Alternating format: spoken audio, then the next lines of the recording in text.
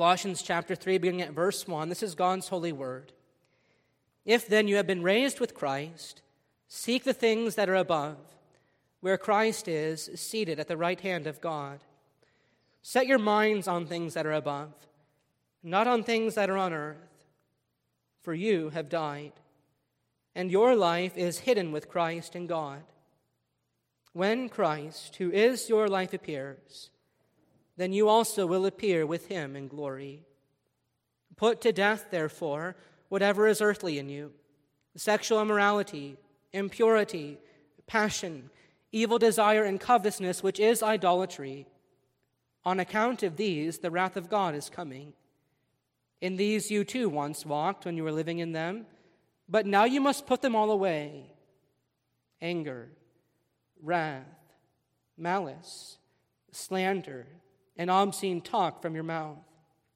Do not lie to one another, seeing that you have put off the old self with its practices, and have put on the new self, which is being renewed in knowledge after the image of its Creator. Here there is not Greek and Jew, circumcised and uncircumcised, barbarian, Scythian, slave, free, but Christ is all and in all. Put on then, as God's chosen ones, holy and beloved, compassionate hearts, kindness, humility, meekness, and patience, bearing with one another, and if one has a complaint against another, forgiving each other. As the Lord has forgiven you, so you also must forgive. And above all these, put on love, which binds everything together in perfect harmony. And let the peace of Christ rule in your hearts, to which indeed you were called in one body, and be thankful. Let the word of Christ dwell in you richly, teaching and admonishing one another in all wisdom, singing psalms and hymns and spiritual songs with thankfulness in your hearts to God. And whatever you do in word or in deed, do everything in the name of the Lord Jesus, giving thanks to God the Father through him. And now our text for this morning: wives, submit to your husbands, as is fitting in the Lord. Husbands, love your wives, and do not be harsh with them. This is God's holy word. May he bless it to us as we meditate upon it this morning.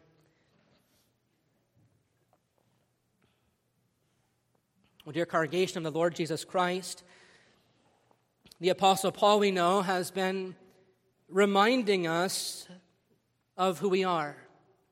He's been telling us about our new identity in the Lord Jesus. And not only that, but he's begun to spell out what are some of the implications of this very thing. If you belong to Christ, we've seen, then you're going to mortify your sin. You're going to put to death that earthly dimension of yourselves, seeing that you have put off the old self with its practices, and you have put on the new self, which is being renewed in knowledge after the image of its Creator.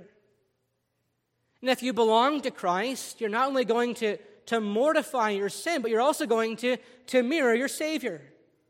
You're going to put on a compassionate heart, and kindness, humility, meekness, and patience. If you belong to Christ, you're going to bear with one another. And you're going to forgive one another, even as God in Christ has forgiven you. If you belong to Christ, you're going to let the word of Christ dwell in you richly. And whatever you do in word or in deed, you're going to do with thanksgiving in your heart to God. You're going to do these things because you've been made into something new.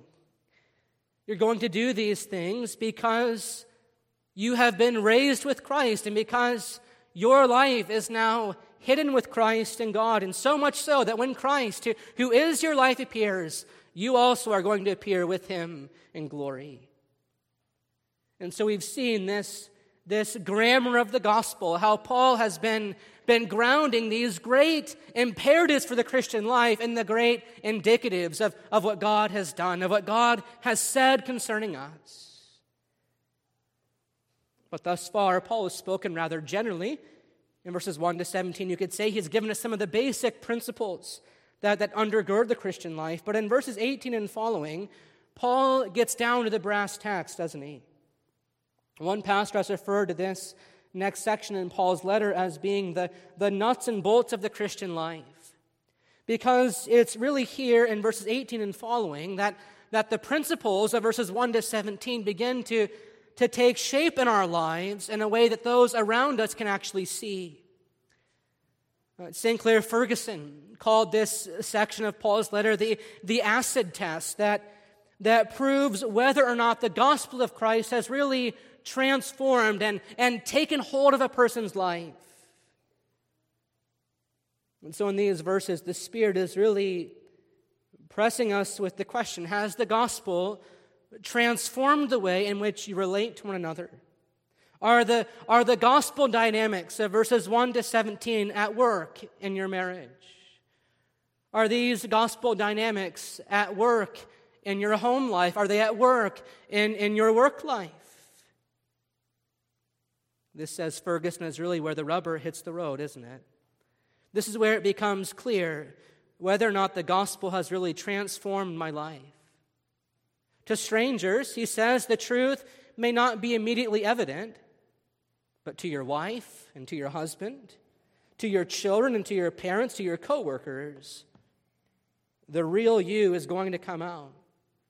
And they're going to be able to see whether or not your life really is a testimony to the reality that you are in the Lord Jesus. To be sure, we come this morning to a countercultural text, don't we? To say that wives should submit to their own husbands as is fitting in the Lord is not a very politically correct thing to say. But in our society where we've seen the breakdown of the family, where marriage has become nothing more than a temporary avenue to personal happiness, it would seem, we have to recognize this morning that God's word is timeless. The apostle's instruction to husbands and wives is timeless. His words are as relevant for us today as they ever have been. And so whether we are married or unmarried, whether we have a spouse or desire a spouse, the Spirit calls us to take Paul's words here to heart, if not for our own sake, then for the world's sake, as part of our witness to the world, that the gospel of Christ really does make all the difference. In chapter 4, verse 5, Paul is going to urge us to walk in wisdom toward outsiders. And this is certainly one of the ways in which we can do that. We can do that in our marriages. We can bear witness to the gospel of Christ in our home life. Your relationship with Christ must have an impact on your relationships with one another. This is what Paul is really pressing home in this section, verses 18 to 4, verse 1. Your relationship with Christ must have an impact on your relationship with one another. And here in verses 18 and following, 18 and 19, Paul begins with what is perhaps the most fundamental relationship there is, the relationship between a husband and his wife. And you see, he starts with husbands and wives rather than with parents and children, because it's the relationship between the husband and the wife that sets the tone for the home. It's the relationship between the husband and the wife that instills the spirit of love and harmony in the family. As Elizabeth Elliot once said, the greatest good that a father can do for his children is to love their mother. And the greatest good that a mother can do for her children is to love their father.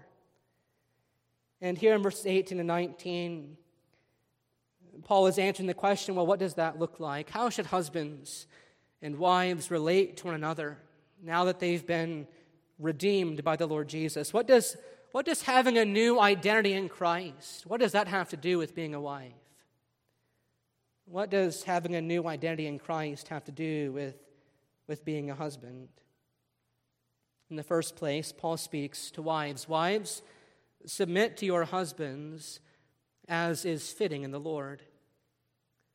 As I said before, to our 21st century ears, these words are radically countercultural. To our Western world, these words are no doubt regarded as being repressive and misogynistic.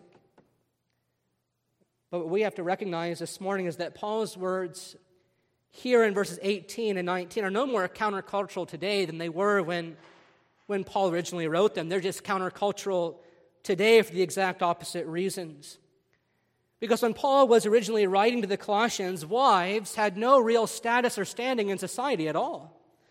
And in Greco-Roman society, wives were typically regarded as being merely the possessions of their husbands. In the Greco-Roman world, a respectable woman lived a life of seclusion. She did not go out on her own. She did not go to the marketplace on her own. In most instances, she did not even eat meals with the men of the home. And from the wife, there was demanded a complete servitude and chastity. But her husband, on the other hand, he could do whatever he pleased. The husband could go out whenever he wanted to go out. He could have as many extramarital relations as he wanted. And he could do so without the stigma or shame of society. In the Greco-Roman world in which the Apostle Paul was ministering, all the privileges belonged to husbands and all the duties belonged to the wife. And so far from demeaning the status of wives, Paul is radically elevating their status according to God's original design. For Paul, as an ambassador of Christ, to address wives equally with their husbands was radically new. And for Paul to say to husbands that husbands likewise have a duty to their wives, to love them and to not be harsh with them was likewise radically new. And so far from advocating a view of marriage that's repressive for women, Paul is actually seeking to transform the whole dynamic of that relationship, since both husband and wife are now called to recognize that they were both under the Lord Jesus as equals, as God's sons and daughters, as co-heirs of the grace of life, as the Apostle Peter says. Perhaps the best commentary on what Paul is saying here in Colossians chapter 3 can be found in what Paul himself says elsewhere in Ephesians chapter 5. You may want to turn there if you have your Bibles open. As I've said a few times before, Colossians and Ephesians are often referred to as being Paul's twin letters because they follow a similar structure and they cover similar themes and ideas. And that's certainly the case when you compare Colossians 3 verse 1 to 4 verse 1 to Ephesians 4:17 to 6 verse 9. Because not only does each section begin by talking about this call to put off the old man and to put on the new man, but in each section Paul seeks to apply those concepts more particularly to these relationships of husbands and wives, to parents and children, to slaves and masters. And what Paul says in Ephesians 5:22 is parallel to what he says here in Colossians 3:18. In Ephesians 5:22 he says, "Wives, submit to your own husbands as to the Lord." But Paul's further explanation in verses 23 to 24 helps us to see something of the basis for that command. Wives, submit to your own husbands as to the Lord, for the husband is head of the wife, even as Christ is head of the church, his body, and is himself its Savior. Now as the church submits to Christ, so also wives should submit to their husband, should submit in everything to their husbands. Now the word that Paul uses here for submission in these two passages is often used as a military word. It's a word that can otherwise be used to describe the submission that a soldier owes to his superior officer in order that all things might be done in good order in military life. And so as such, it's not a word that speaks to the essence of a person. It's not a word that suggests that wives are somehow lesser than their husbands. But when Paul says that a wife is to submit herself to her husband, he's speaking to her role. He's speaking to the disposition that she ought to have toward her husband for Christ's sake. As one pastor defines it, submission is the divine calling of a wife to honor and affirm her husband's leadership and to help him carry it out according to her gifts. Submission is the divine calling of a wife to honor and affirm her husband's leadership and to help him carry it out according to her gifts. And perhaps in that definition you can hear echoes from the first 2 chapters of Genesis. Because when God made the man in his own image, what did God say? He said, "It is not good that man should be alone." So what did God do? He said, "I will make a helper fit for him to assist him." And that's exactly what God did. He took a rib from man's side, and he formed a helper fit for him. Matthew Henry once put it quite beautifully when he said that the woman was made of a rib out of the side of Adam.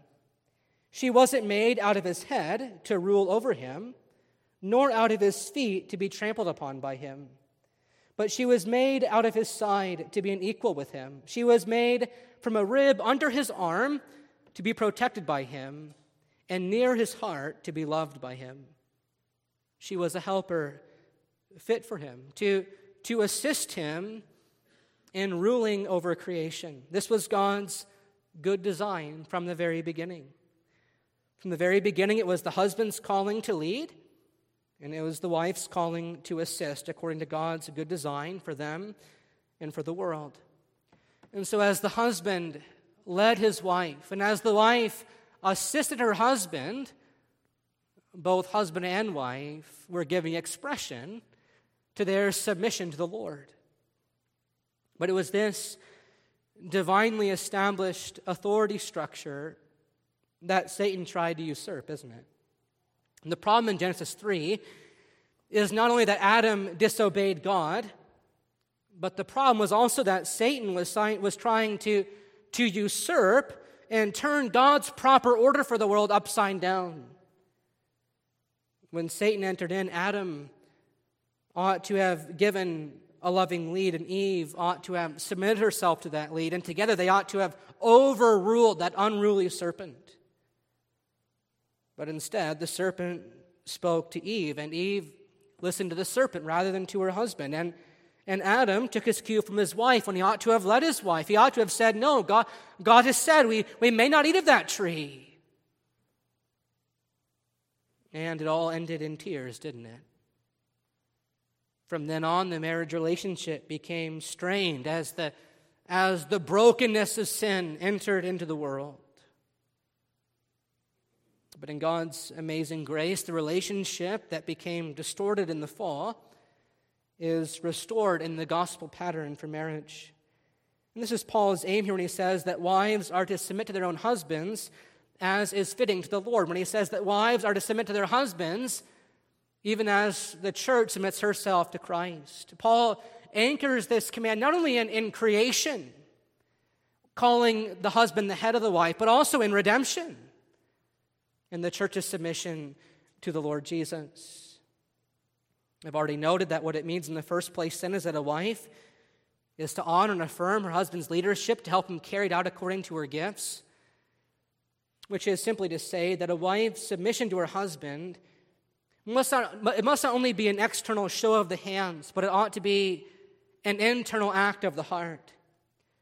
The Christian wife is here called to submit to her husband, not because her husband is more intelligent than her or more spiritual than her, but because she's convicted of the fact that God has ordained it to be so.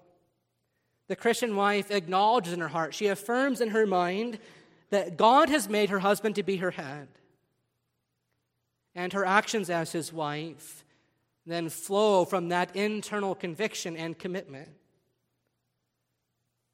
But notice that Paul also adds the qualification at the end of verse 18 that wives are to submit to their husbands as is fitting in the Lord, by which he means not only to say that this submission is according to God's good design, but that this submission also has certain limits. A husband's authority, Paul is saying, is not an absolute authority, but the husband's authority is itself subject to God's authority, which is to say that a wife's submission to her husband is not to be contrived as slavery to her husband. That the wife must submit herself to her husband doesn't mean that the wife must do whatever her husband asks her to do, no matter what. The Christian wife isn't a slave to her husband. She's not a menial servant or a doormat to her husband. If her husband wants her to aid in sin, she must obey God rather than men. Moreover, a wife's submission to her husband doesn't mean that she doesn't have a voice in the marital relationship. Husbands ought to welcome their wives' opinions as well as their criticisms. They ought to embrace the assistance of their wives and recognize that God has given them a wife to assist them, to help to sanctify them, to challenge them, to encourage them, to help them grow in the grace and knowledge of Christ. Now, as we'll see in just a few moments, Paul makes very clear that the husband is to reflect Christ to his wife. But before we get to that, we also need to recognize this morning that even in her submission, the wife is also a reflection of Christ to her husband.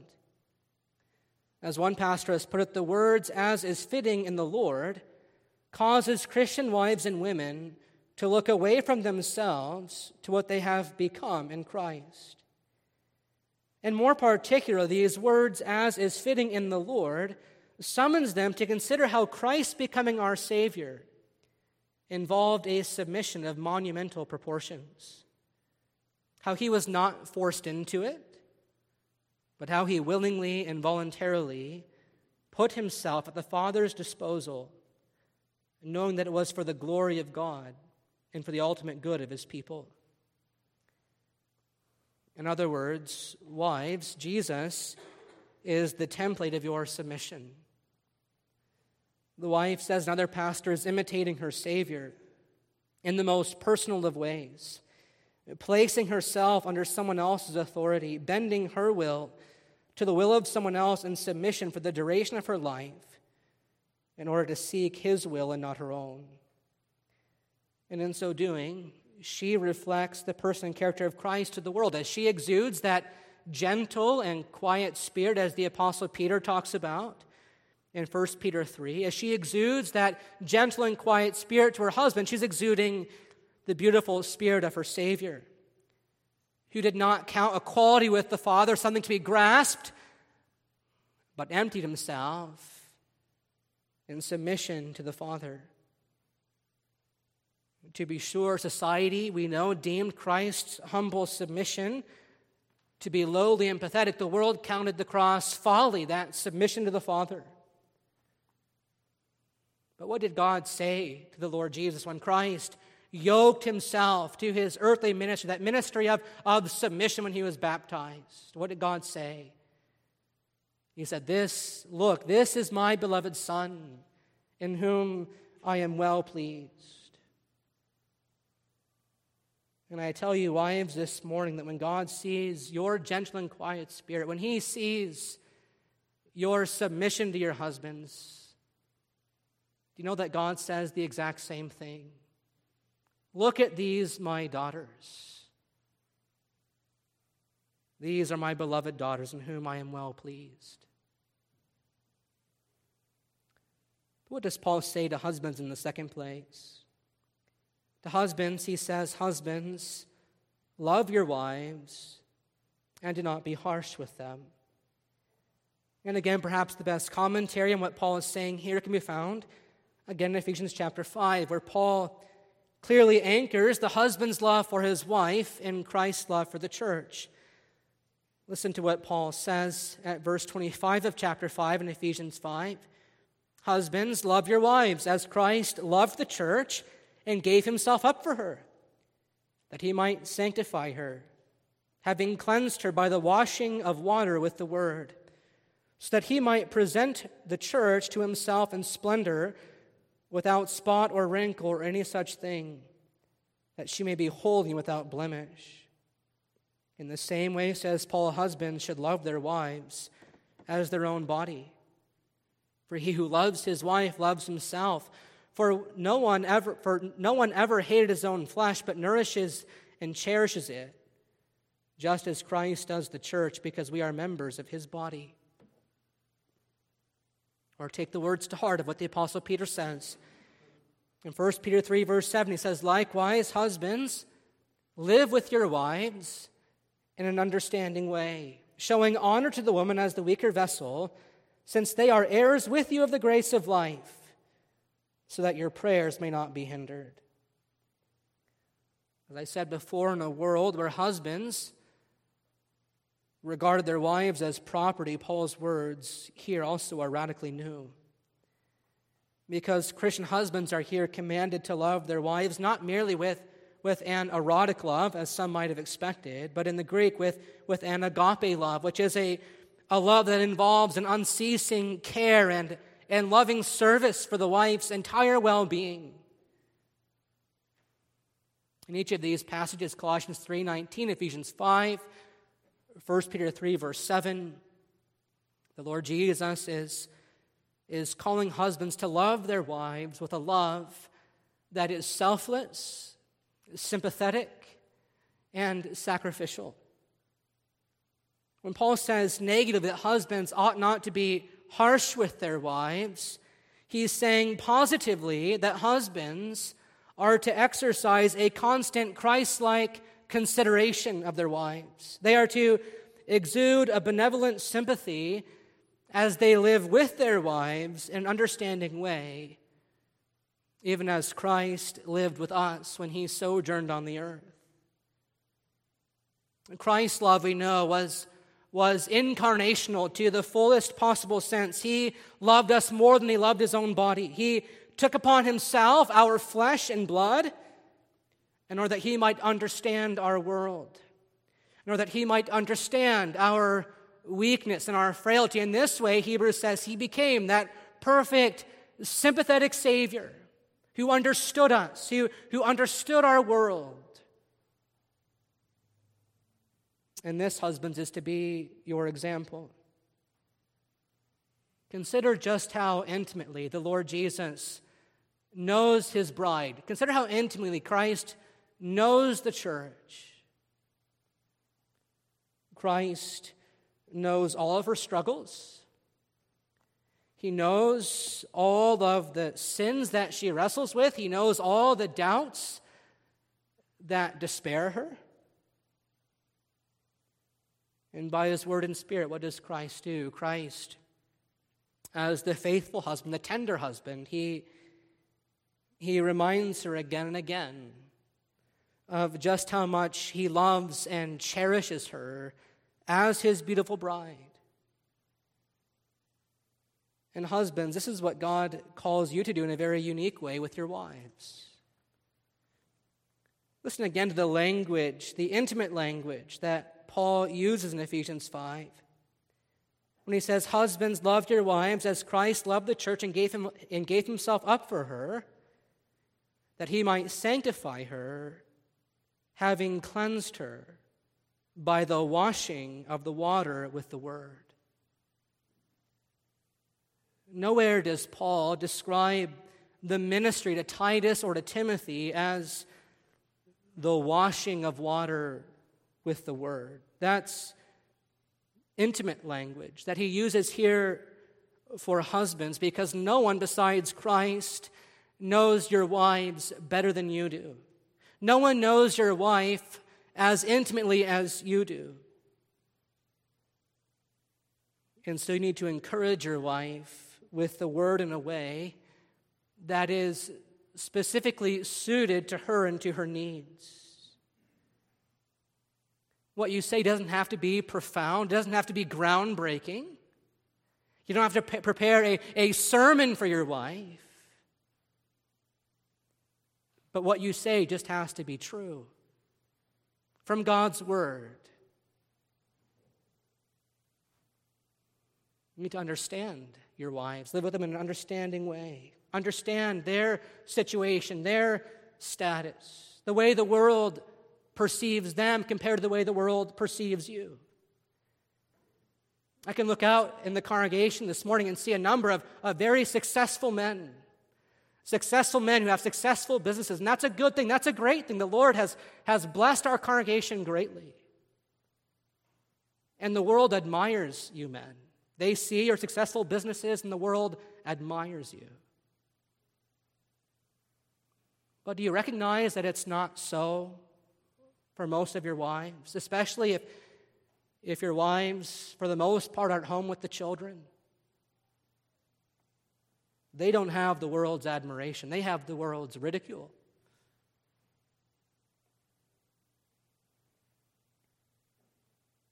They see wives staying at home, raising children in the Lord, and the world says that what they're doing is foolish.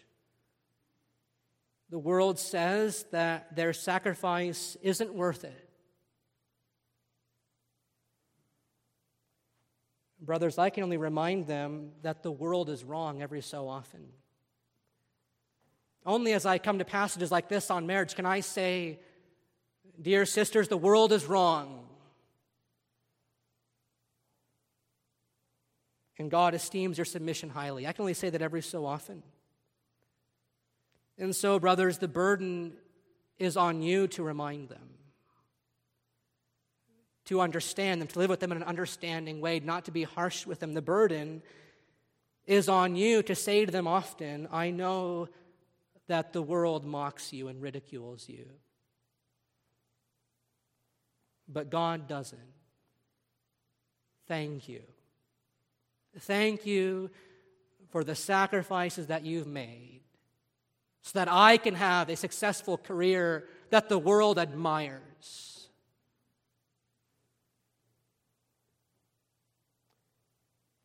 You see, even the authority of a husband that's been entrusted to him by the Lord is to reflect the kindness and gentleness of Jesus, the husband and head of the church.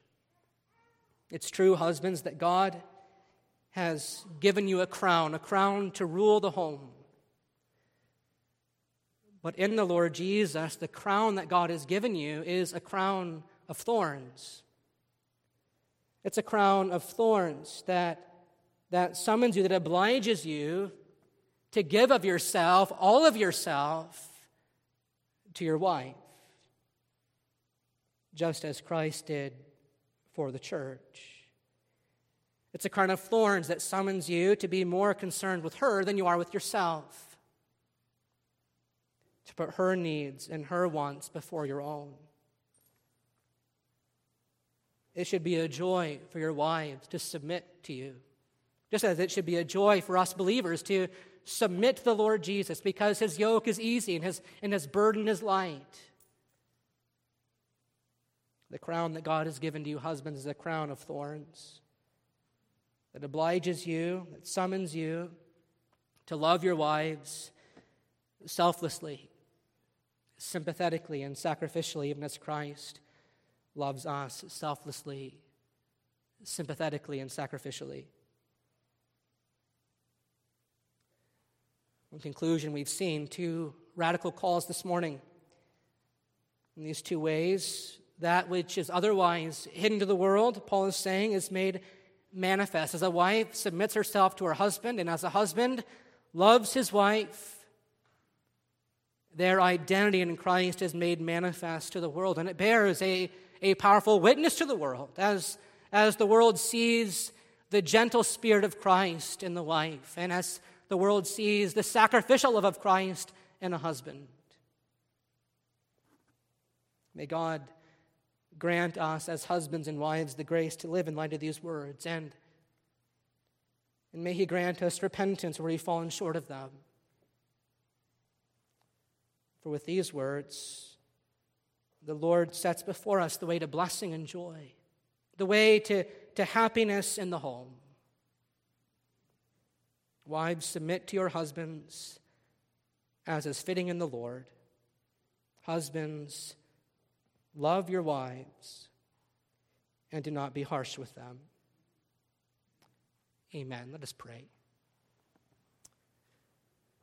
Gracious God and Heavenly Father, we come before you again, and we've heard a countercultural word.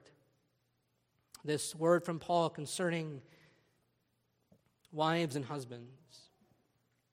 And yet, Father, we pray that by your Spirit we would embrace these words and live in light of them fully.